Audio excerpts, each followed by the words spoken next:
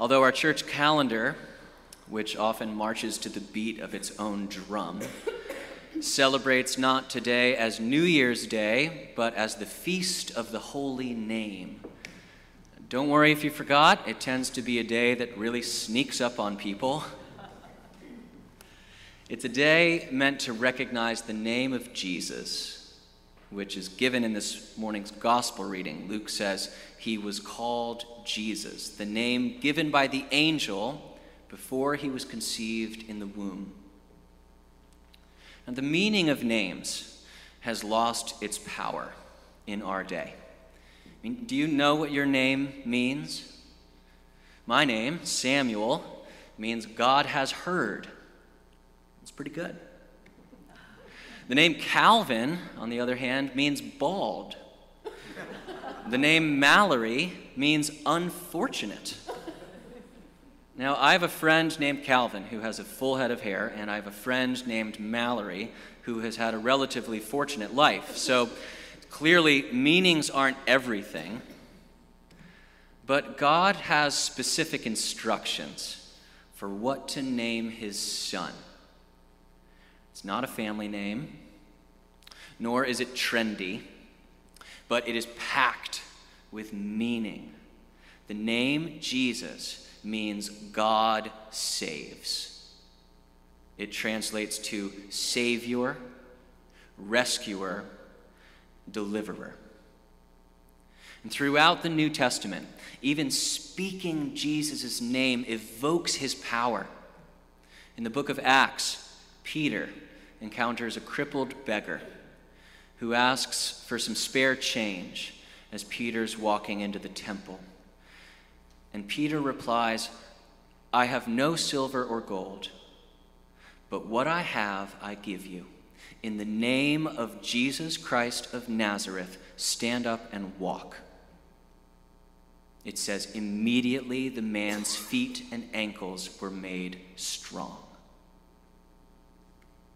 One chapter later, Peter says, Jesus' name is the only name which brings salvation. He says, there is no other name under heaven given among mortals by which we must be saved. So Jesus lives up to his name, Savior, Rescuer, Deliverer. And yet, how exactly does Jesus save? This is what I actually want to focus on this morning. I want to pivot to the passage we heard from Philippians, which beautifully describes how Jesus lives up to his name. Here, the Apostle Paul beautifully encapsulates the nature of Jesus. This passage, it reads like poetry. It's known as the Christ hymn. He says, though he was in the form of God, he did not regard equality with God as something to be exploited, but emptied himself. Paul says, he humbled himself and became obedient to the point of death, even death on a cross. Now, since we're already on an etymological kick here, think of the meaning of the word humility. The word derives from the Latin root humus, or earth. It can be translated to being grounded, or from the earth. Jesus is by nature God. He is divine. And yet he willingly gave up his power as king of the highest heaven to become grounded from the earth, born as an ordinary baby. This kind of humility is in direct contrast to our kind of humility. People rarely ever speak humbly of humility. 9 times out of 10, we exploit humility for our own gain. You know the term humble bragging? Humble bragging is like when someone complains about how slow the internet is in the Bahamas.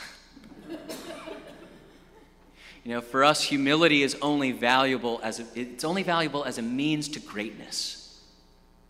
The poet David Budbill probably put it best when he said, "I want to be famous, so I can be humble about being famous? What good is my humility when I am stuck in this obscurity? And Jesus, on the other hand, he willingly enters into our obscurity. This is the audacity of Christianity, which asserts that everything you and I believe is actually wrong. Somehow, the esteemed are to be pitied, and the despised are to be revered. And likewise, Jesus lives up to his name, rescuer, by turning our idea of what a rescuer ought to look like completely on its head. I'll give you an illustration. At the end of our neighborhood, there is an abandoned brick farmhouse that has stood dormant for decades. And the other day, a hawk somehow found its way inside, and it peered down on us from a second-story window in a state of panic. It would flap against the glass over and over again. There was something pitiful about this bird of prey, this natural-born killer, being trapped so helplessly.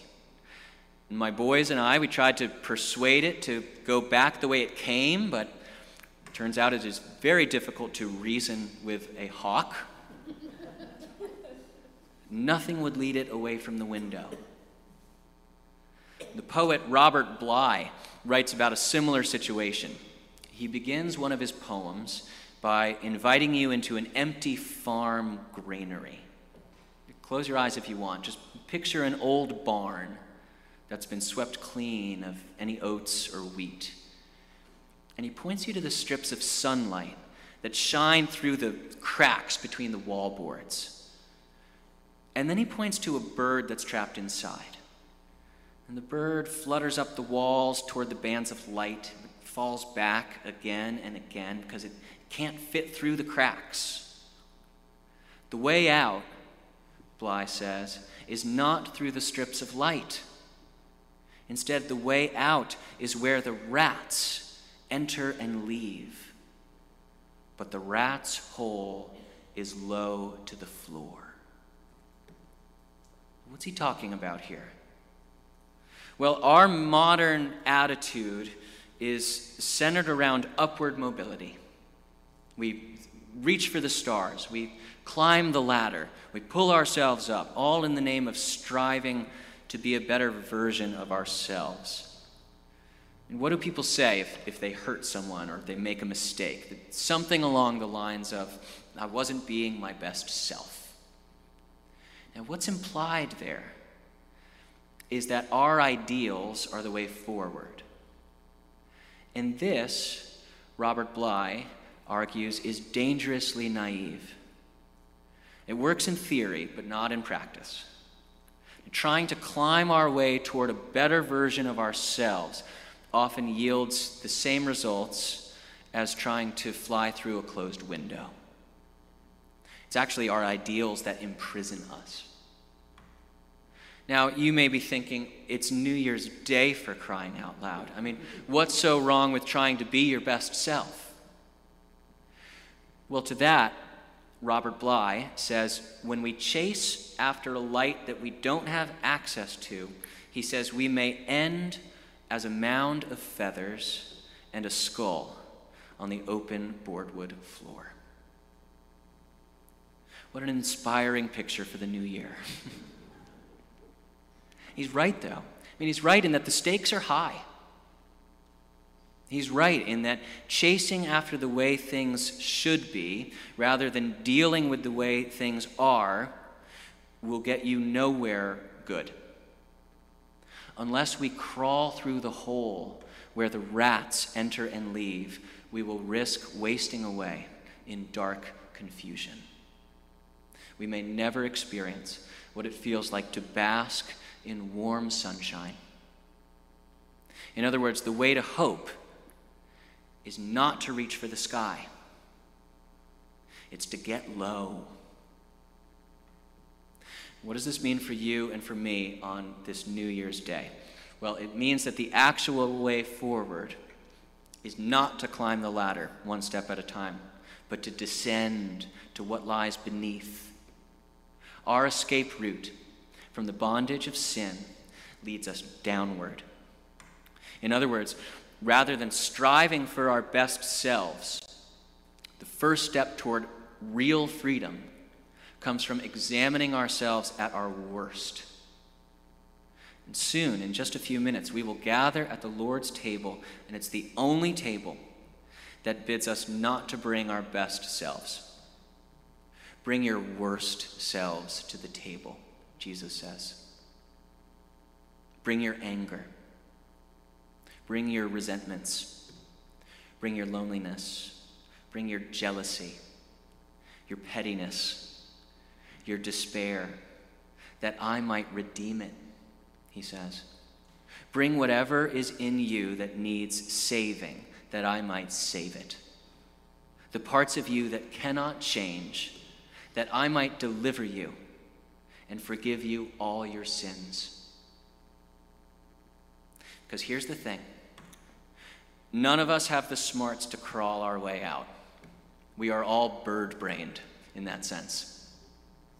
The promise of New Year's Day is ultimately a false promise that you can fly through a glass window. And we keep trying. We can't help ourselves. Our hope, therefore, is not that you and I will find the trap door at the bottom, but that someone from the outside will come to our rescue. Our hope is that despite our vain efforts to escape, God himself did what we could never have done ourselves. You might be wondering what happened to that hawk. Well, after a few days of futilely flapping at the glass, we were finally able to contact the owner of the house, who later that day came and opened all the windows. And soon after, the bird flew out on its own. We see it flying around our neighborhood these days. We throw our hands up to cheer it on. And make no mistake, that bird is alive today, not because it solved a riddle, but because it was rescued. And so it is with us. From his birth in a manger to his death on a cross, Jesus chose to enter through the hole where the rats enter in order to set us free. Even in this Christmas season, we see that the manger and the cross go hand in hand. We see that Jesus Christ was born to die. When the Apostle Paul says that Jesus humbled himself and became obedient to the point of death, even death on a cross, he's saying that Jesus was not only driven to a position of humility, but of humiliation. No other form of death could have matched crucifixion as the absolute destruction of a person. Nothing could be farther from divine majesty. And as he was buried, he embodied humility itself, becoming of the earth. So how low can Jesus go? As low as the grave. The Apostles' Creed says Jesus descended into hell. In other words, he goes lower than you and I would ever be willing to go or wanting to believe. He goes to the lowest point in your life, wherever that is.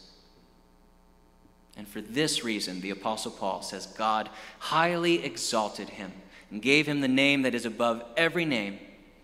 His authority is the same as that of Yahweh, the personal name of God, that at the name of Jesus every knee should bend in heaven and on earth and under the earth. In the name of Jesus, you are safe. In the name of Jesus, you are no longer a slave to sin because you have been rescued from your false humility and your false hopes. In the name of Jesus, you are not merely a better version of yourself, but a new creation. Just as Jesus' form was changed from God of the universe to that of a slave, so are you changed from a captive slave into God's righteous and beloved child. G.K. Chesterton, he once said, "The object of a new year is not that we should have a new year.